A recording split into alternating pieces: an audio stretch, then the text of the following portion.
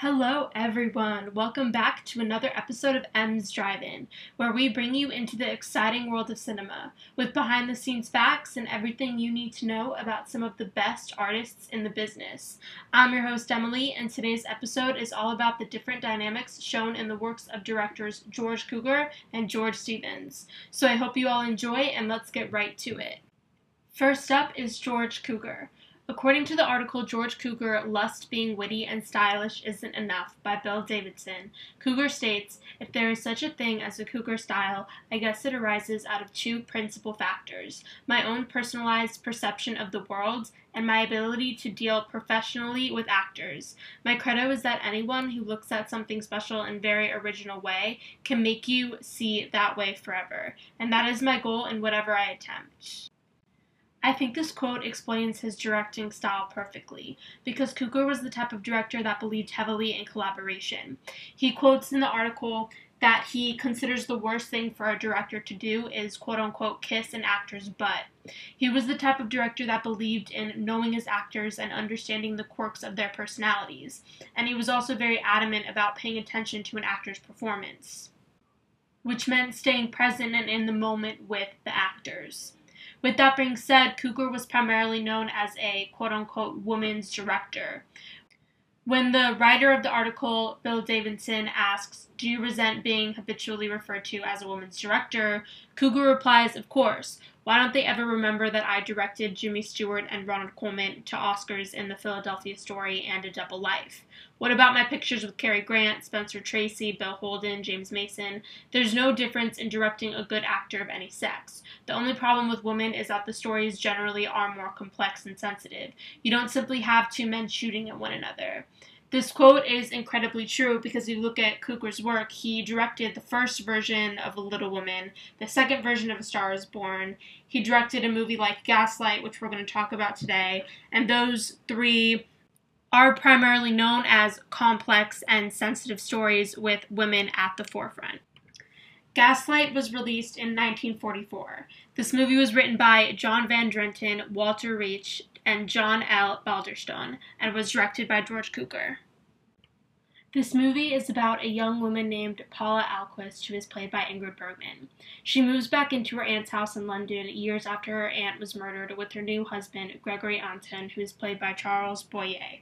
Once they move into the house, strange things begin to happen as Gregory accuses Paula of going insane. The themes of this movie are manipulation, anxiety, irrationality, and insanity, along with an overall picture of mental and emotional abuse, because after all, this movie is called Gaslight, and gaslight means all of the things that I had just mentioned. Manipulation comes in the form of Gregory's character. He forms this idea and presents this theory to Paula that she is forgetful.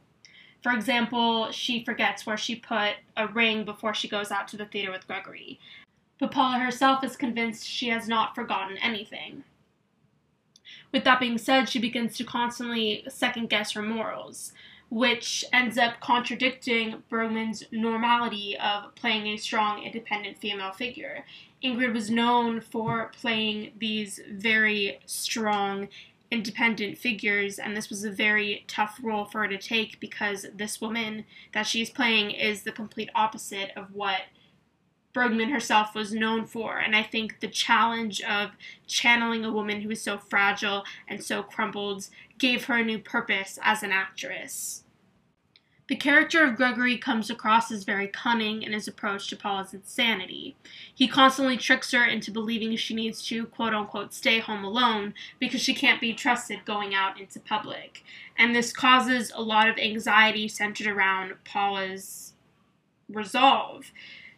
As an audience member, we see her resolve begin to break, and Cukor does an excellent job of enforcing this by creating an edgy atmosphere to capture the downward spiral of insecurity that Paula faces. Paula's insecurity in this film is shown in a very interesting way, because as an audience we see this side of her where she so badly wants to believe that what she thinks is right and what she feels is real, as far as her going against everything that Gregory is saying and what he is putting in place, because Gregory is really in the wrong. He is the one really making her believe that these things are happening that aren't really happening. And Paula so badly wants to look within herself and believe in herself and believe in her own words and her own well-being. But I think because of the time that this movie came out, it was all about a woman relying on a man. Looks like, therefore, we see Paula struggling to follow her gut. This eventually leads to a large case of irrationality. Paula asks the maids in the house if they see what she sees, such as the light growing dimmer or brighter, whether they notice her losing objects, or whether they notice any of the other weird things that go on in the film, and the maids are constantly on Gregory's side and continue to reinforce the idea that Paula is losing her mind and doesn't know what she's doing and doesn't know what she's talking about. For example, there is a scene where a painting on the wall is missing.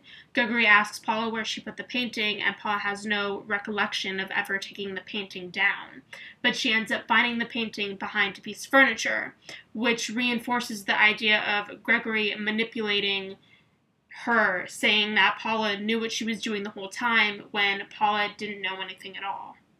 As an audience, we begin to see this clear makeup of mental and emotional abuse.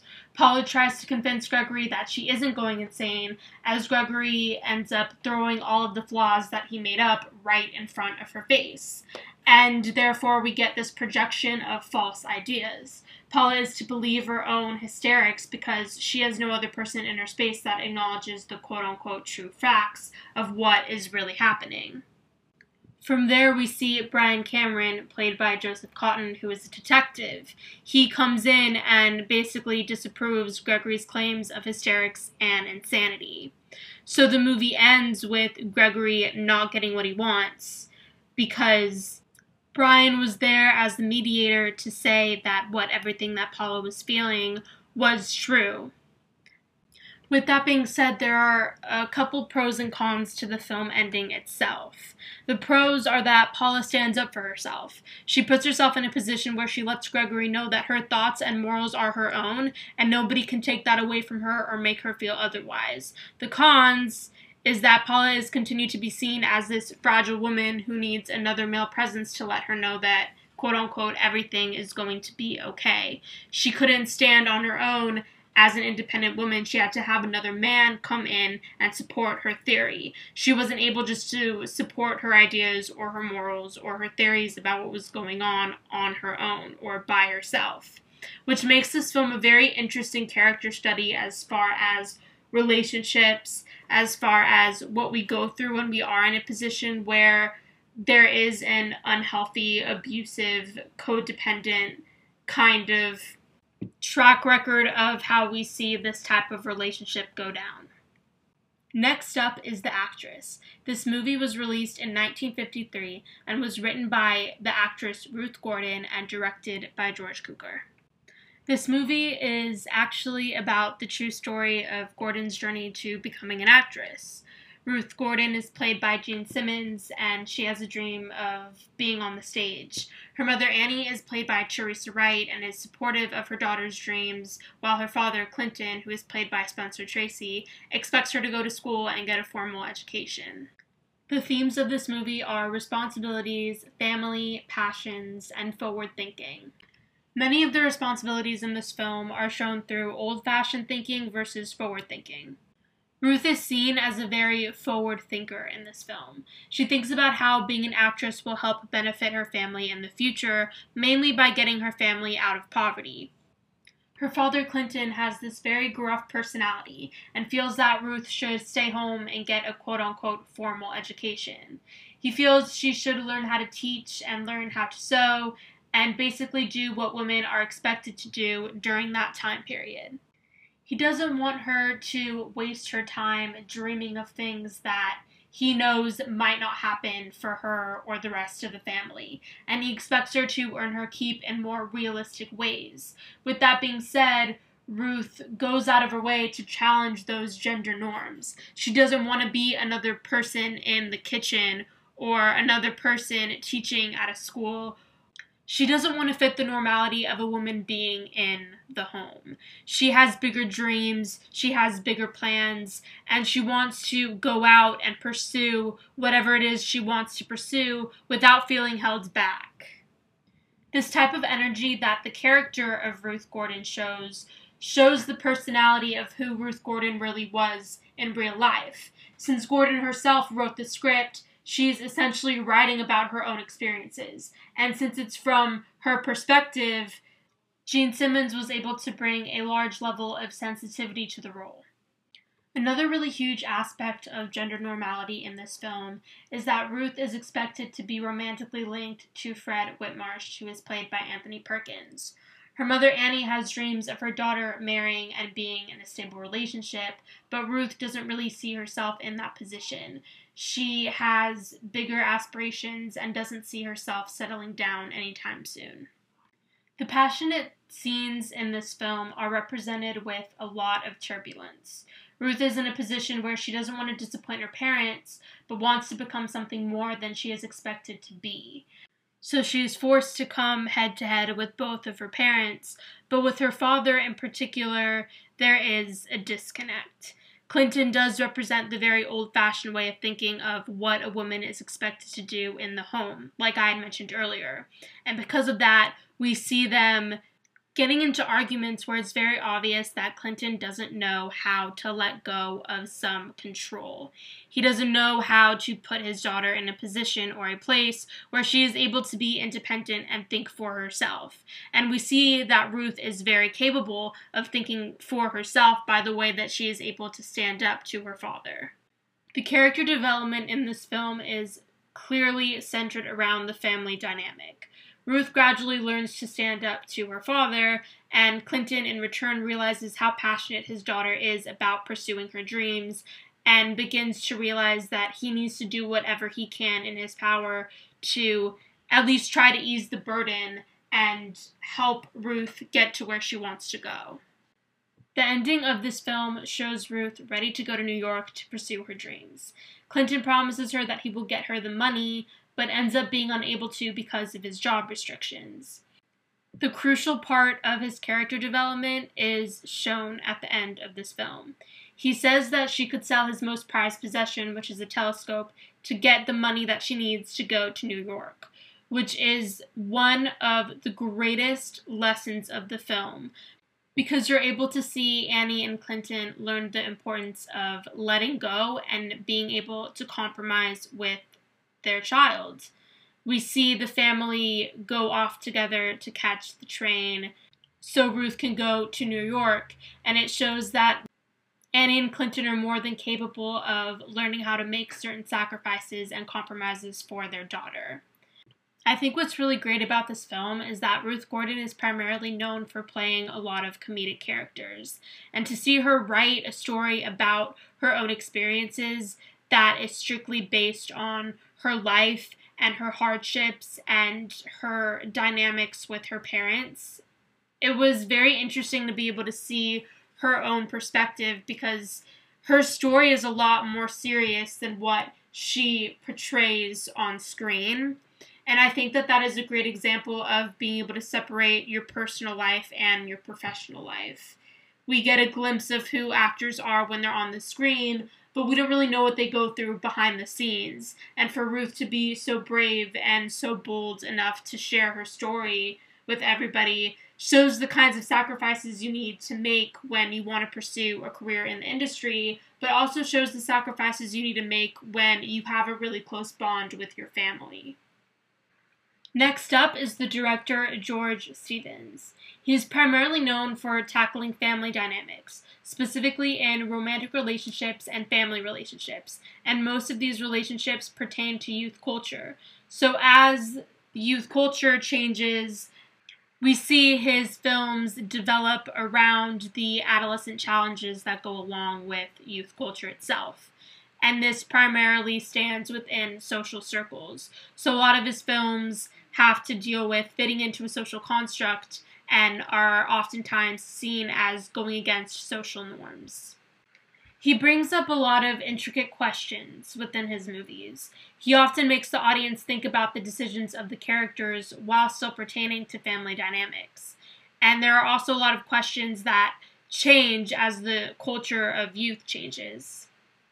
Therefore, George was very good at changing with the times. And you see that within a lot of his films, because some of his films are centered around adult relationships and adult family dynamics, and some of his films are centered around more of an adolescent dynamic. And it shifts depending on the age range of the characters.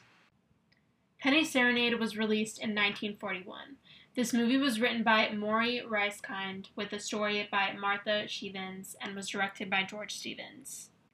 This movie is about Roger Adams, who is played by Cary Grant, and Julie Gardner, who is played by Irene Dunne. They get married and have to navigate the ups and downs of their life together. The themes of this film are uncertainty, family, parenthood, and loss.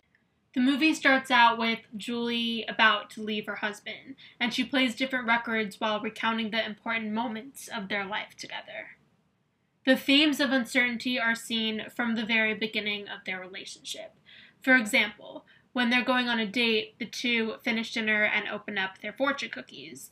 Julie's fortune cookie says, "You will get your wish, a baby." Roger's fortune cookie says, "A wedding soon."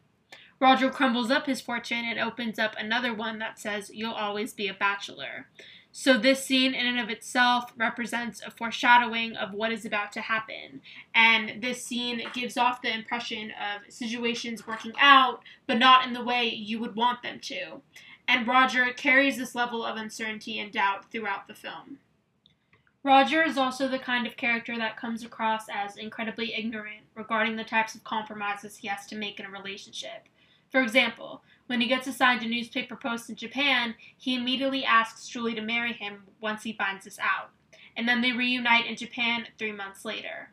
Once they get to Japan, Julie realizes Roger's low income, which gives off another impression of Roger being irresponsible and impulsive with money.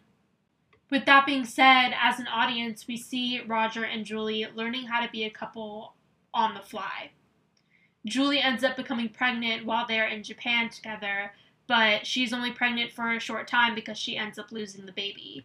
I'm not going to spoil it and tell you how, but this incident creates a question of how do you cope with the prospect of becoming a parent and then having to cope with this great deal of loss while struggling to understand the wants and needs of your partner.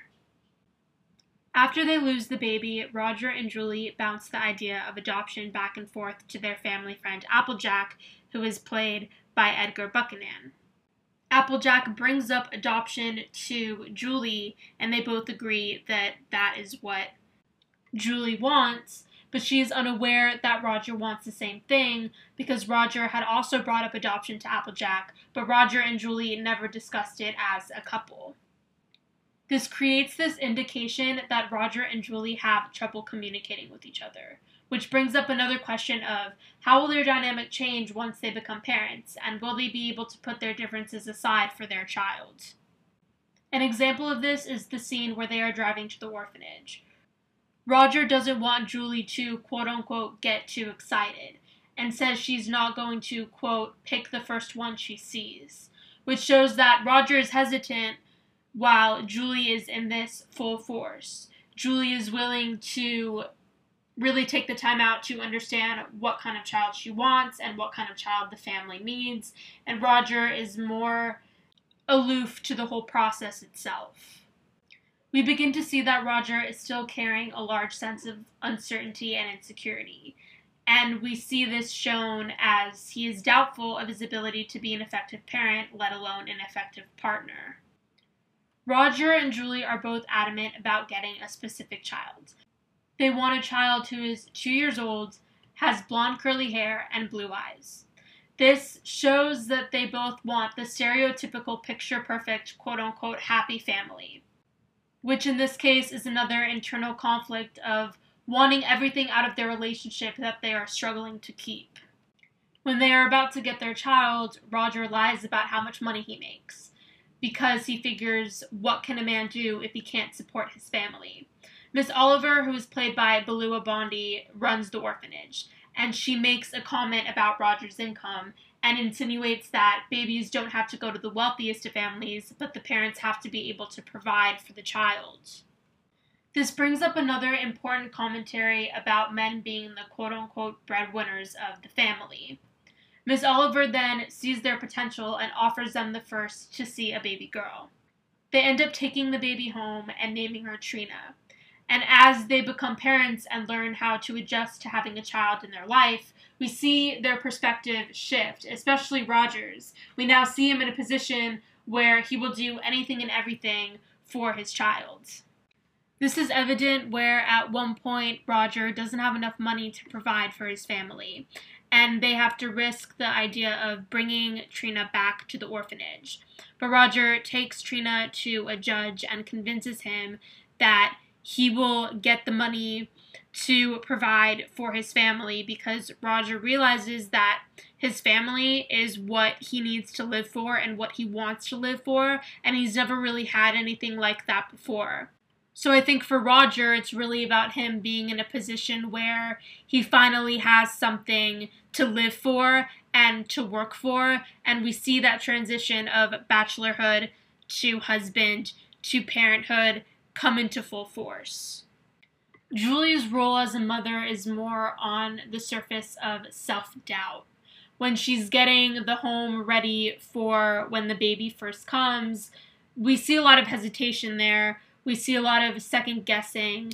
Julie comes across as a very unsure, insecure person, and I think the idea of having a child in her life does seem a little bit trepidatious for her at first, but as soon as she holds her child in her arms for the first time, we see that love and that dedication in her eyes. And like Roger, in that moment, she will do everything and anything for her child. This film progresses in ways that you wouldn't really expect. I think with movies like this that start off in a very insecure, uncertain phase, the movie itself gives the audience more of an idea that things will get better, the story will progress, and we will somehow get this Hollywood happy ending. But the movie does not end that way. Trina ends up passing away at a very young age from a sudden illness, and we see Julie and Roger getting hit with this wave of grief and loss all over again. And we see that this time they are unable to come back from this tragedy. We see their relationship crumble because they are not willing to communicate and be open about how they each have felt following this big, impactful moment in their life. They abandon each other rather than help each other through. But the ending of this film is a clear sign of hope because Miss Oliver calls and says that there is a baby boy that needs a home, and a boy is what they originally wanted in the first place. So they decide to give their relationship another chance, and having another child in their life for them is a sign of reaffirmation and a sign of hope that they're always meant to be in each other's lives and they were always meant to be parents in one way or another. So this movie is another great example of a full circle ending, and the way that Stevens was able to pinpoint certain relationship dynamics and certain relationship struggles, I think this film is very realistic in that sense because of the struggles and the hardships that we see. Struggling with uncertainty and doubts in a relationship followed by loss isn't necessarily something that we think about as a society every single day, but when it comes up, it is known as a soul-crushing experience.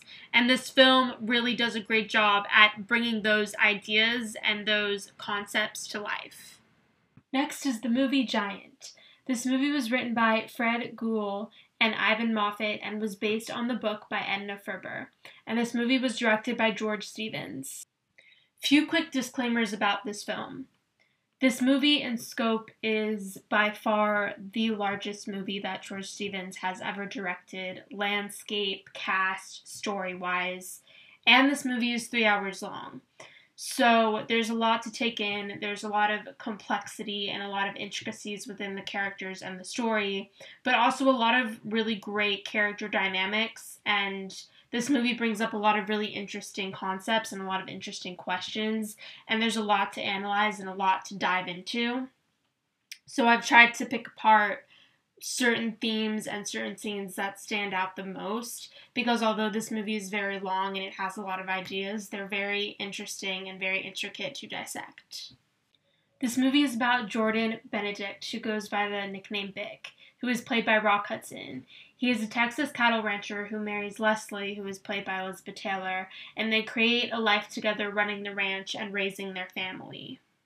The themes of this movie are power, inferiority complex, wealth, prosperity, image, and generational impact. The theme of power that we see in this film is mainly between Jordan Benedict and his wife, Leslie Benedict. Bick, as the nickname that Jordan goes by, makes it clear that he runs the ranch. So whenever there is a point where Leslie tries to speak up and voice her own opinion, Bick, as the quote-unquote big man of the house, immediately shuts her down and makes her feel unworthy of speaking her mind. There is a scene where Bick is with a group of his friends and they're all talking about working on the ranch, and Leslie goes over to give her own input, and Bick goes on and belittles her in front of all of his friends, which creates the strong commentary on what a woman's place in the home looks like, because Leslie is expected to support Jordan in all of his endeavors and only be there as his sole support system, rather than taking the reins and speaking up for herself. When Leslie becomes pregnant, Bick hopes for a boy because he wants a man to carry on the family name and run the ranch. And then Bick goes on and implies that Leslie is there to quote-unquote produce a son to carry on the family name. That is the reason why they are in this position. That is the reason why they are together, is because Bick wants somebody to carry on his legacy and continue to run the ranch, which offers this implication that Leslie is there just as a sole support system, like I had mentioned before. She's really only there to produce for the needs of Bick, and she really isn't allowed to be the center of attention or to really come into her own as the woman of the household. With that being said, as you might have guessed based on the time period of this film, Leslie's power is strictly seen through her maternal instincts. At one point, she goes into the Mexican village next to the ranch and helps a mother and her sick child in the village because they don't have enough resources to get the help that they need, and Leslie is the first one to jump in and offer some assistance to their needs. Once we actually see Leslie become a mother, we see that her focus is solely on her children. She actually takes the time out for them. While Bick is the complete opposite, we see his focus lean more towards the ranch and his powerful stance of what it means to run a business, more or less, on a ranch and making money off of what he does with his business. This causes Leslie's maternal instincts to increase. She actually ends up leaving Bick at one point and gives him the ultimatum of basically respecting me and our children or you lose me. And Bick eventually goes after her and convinces her to come home, but in the time that they spend away from each other, we see Bick learning how to be by himself without the support system of his family, and we realize that he really did have this codependent relationship with his family simply based on the fact that he wants his children to carry on the family name rather than actually missing them.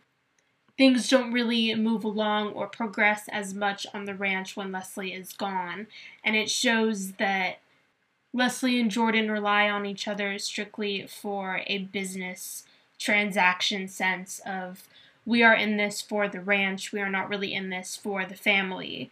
Whereas Leslie tries to make it a point to make it about her family, which is why she leaves. And I think that ultimatum makes Bick realize that he really does love his family and cherish his family, but not in the conventional fatherly, maternal sense, more in the business of passing down a legacy sense.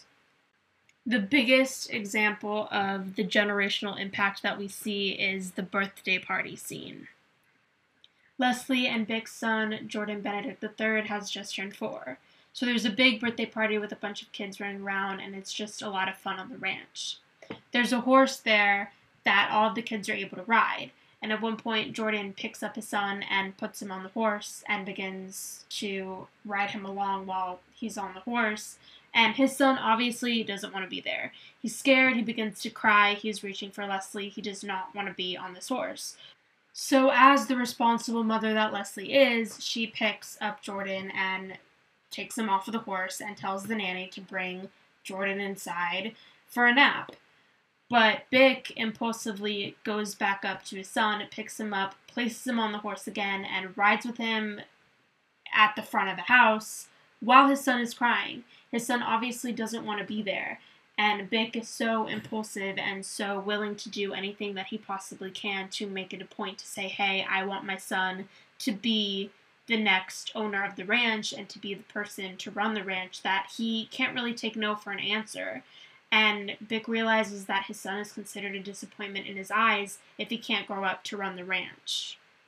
Another really important theme in this movie is the inferiority complex.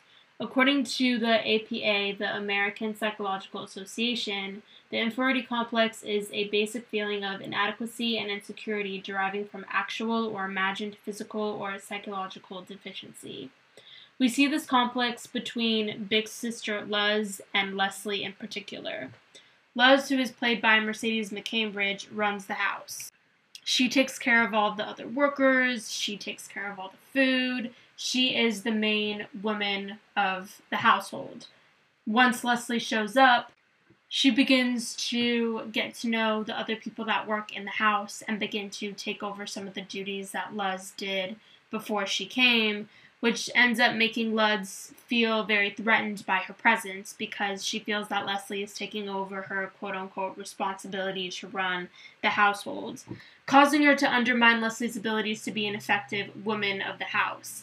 And as a sister, she becomes very protective over her brother Bick and makes a clear stance to Leslie saying that you need to know your place as the wife of the house, meaning the wife of the house is the main supporter of whatever Bick says goes. So it's very clear that Luz is on Bick's side. The themes of wealth and prosperity are seen in the characters of Bick and Jet Rink. Bick starts out as the quote-unquote big man on the ranch. He's the one that runs all of the operations, and that is his main domain. Everyone else is under him as he carries the superior title of the leader. Jet Rink, who is played by James Dean, is the ranch hand to Bick, and he ends up getting a large inheritance after Luz dies. She falls from a horse after getting bucked off, and Jet uses the inheritance to create his own plot of land and convinces Bick to allow oil drilling on the ranch. The oil drilling inspires Jet to become rich. He harbors a lot of jealousy and resentment because of his social status compared to where Bick is. Jet wants to be the big man of the house, and being under Bick creates a lot of tension. It creates a lot of stress between the two characters because of how powerful Bick sees himself and how powerful Jet sees himself. And that's where the competition begins to spark. He resents Bick for his social status, and Jet wants to become the next big man on the block. Once Jet gets all of this money from oil drilling, we see the positions shift between Bick and Jet. Jet is now the most powerful man on the block, while Bick doesn't have as much quote-unquote wealth as Jet. So there's this shift in the trajectory of a man's worth to provide for the people around them. This positional shift that we see between the characters creates a lot of prejudices and a lot of self-images that weren't really projected as much before. Bick's son, Jordan Benedict III, grows up and is played by Dennis Hopper. He ends up having a dream of becoming a doctor, which basically goes against Bick's wishes of Jordan running the ranch. Jordan ends up meeting a Mexican woman named Juana, who is played by Elsa Cardenas, at his family's Christmas party. which means that Bick has to confront his internalized prejudices in order to expect his son's relationship with his wife to be fulfilling and functional enough to be a part of the family. This comes into play when Juana becomes pregnant with Jordan's son. Their son is half white and half Hispanic, which means Bick has to be comfortable with the possibility of having an interracial child run the ranch one day. A few other additional scenes that represent the impact of power in this film are the dinner scene. Jet puts together this big dinner to celebrate the wealth that comes with the oil drilling, and Bick and Jet end up having this really huge fight over positional power. They both consider themselves to be the next big man on the block, and they are both confused as to who still owns the title of this. Is it Bick, who was the original powerful giant person that ran everything under the sun, or is it now Jet, who has gotten more money because of the oil drilling? The other prejudice scenes in the film revolve around Bick and Juana. Juana at one point is not able to go get her hair done at the salon because of her race. When Jordan finds this out, he is absolutely furious, and he goes to the salon and throws things and breaks a bunch of things. You can tell he absolutely will not and does not stand for this. And he ends up going back to the hotel room that night and confronting his dad about all of the internalized prejudices and racism and power that he just does not want to be a part of. It's very clear throughout the film that Jordan wants to take a different path in life and doesn't want to be in the center of the conversation of positional power the way that his dad is. Another important scene is the diner scene. There is a scene where Bick, Juana, the baby, and Leslie all go out to get something to eat at the diner. And the cook won't let the family eat because of Juana and her race and the fact that she has a child. And there's another Mexican family that walks in, and they're told that they need to leave, that they can't eat there. And it's very obvious the straight-out racism and prejudice issues that this cook has. And Bick ends up standing up for the Mexican family and his own family by fighting with the cook. It's another one of those examples of fighting for power and control, but we see Bick standing up for people in a way that he's never stood up for people before. At the beginning of the film, Bick is clearly in it for himself and for his legacy. But by the end of the film, we see the character development shift to a place where Bick is finally able to confront his own demons and his own flaws enough to be able to put his own pride aside and stand up for other people that don't really have the platform to stand up for themselves. The movie ends with Bick and Leslie getting older, and they end up considering which grandchild will be the next man to run the ranch. So we see by the ending that they are looking into the eyes of the next generation of people who are going to run this huge family corporation that Bick has built. But we also see the tenderness and the sensitivity and the seriousness of how Bick was able to grow and learn with Leslie by his side. Moving on to some fun facts. For Gaslight, the first time Ingrid Bergman and Charles Boyer met was the day they shot the passionate kiss scene at the train station. Boyer was the same height as Bergman, so in order to appear taller, he had to stand on a box, which Bergman kept kicking as she ran into the scene. This movie marks Ingrid Bergman's second Oscar nomination and first Oscar win, and is the film debut of Angela Lansbury, who was actually 18 years old at the time that she made this film. Charles Boyer's wife was pregnant while filming. Boyer was often anxious about missing the birth, so he would rush in between takes to call her. His child was supposed to be born after filming finished, but arrived early. Production was halted that day, and the cast and crew opened up bottles of champagne to celebrate the birth. George Cukor suggested that Ingrid Bergman study the patients at a mental hospital to learn more about nervous breakdowns. Bergman focused on one woman in particular whose habits and physical quirks became part of the character. Some fun facts for the actress. This movie was Anthony Perkins' film debut, and Debbie Reynolds was actually the first choice for MGM and George Cukor to play Ruth Gordon. Cougar wasn't pleased with Reynolds' unfamiliarity with Shakespeare and disliked her screen test, so Gene Simmons was cast instead. Fun facts for Penny Serenade. Cary Grant and Irene Dunne starred in 2 other films together, where they played husband and wife. 1937's The Awful Truth and 1940's My Favorite Wife. Irene Dunne said that this role was one of her favorites because this movie reminded her of her adopted daughter, and Cary Grant considered this role to be his best performance. Last but not least, some fun facts for Giant.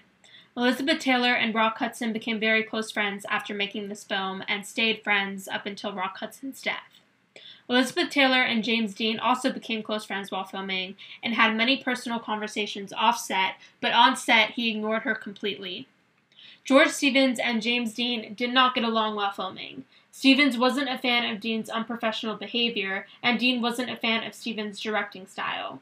They got into a big fight, causing Dean to go on strike for 3 days, holding up production and causing the movie to go over schedule. One night, James Dean and Mercedes McCambridge were so mad at George Stevens, they stayed up late and ate a jar of peanut butter, a box of crackers, 6 Milky Ways, and drank 12 Cokes. Last but not least, some movie recommendations of the week. First up is Gene Kelly and Natalie Wood's Marjorie Morningstar. Now, this film doesn't really have the best script, but I think it's a really decent example of actors doing the best with what they have. Sometimes you can tell when a movie isn't really that great simply because of how cringy the dialogue is or how awkward the character dynamics are. But if the actors involved are good enough actors to the point where they can work with whatever they are given, they are able to make the movie work. And I think this film is a perfect example of that. I think Gene Kelly and Natalie Wood have pretty solid chemistry considering a lot of the flaws in this film. Many of the problems with this film are surrounded by just awkward relationships, awkward character dynamics. Nothing's really set in stone or fitted like a puzzle piece as completely as I would have liked. But considering how talented Gene Kelly and Natalie Wood are, I think they pulled it off well with what they were given. I also rewatched Roman Holiday with Audrey Hepburn and Gregory Peck, of course. This movie is always a really, really fun, sweet film to watch. Of course, the ending sucks because they don't end up together, but seeing their chemistry unfold and seeing how well they worked together always is such a joy to my heart. It's just one of those really feel-good, all-the-way-around classic films that never gets old. Last but not least is Jackie Gleason's Jigo.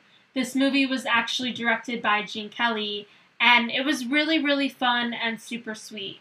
Jackie Gleason plays a man who doesn't speak and lives in Paris, and he ends up taking care of this prostitute and her daughter, and the relationships between them are very heartfelt and very sensitive, and there's a warm, fatherly vibe to the whole entire film itself, and it's just a lot of fun.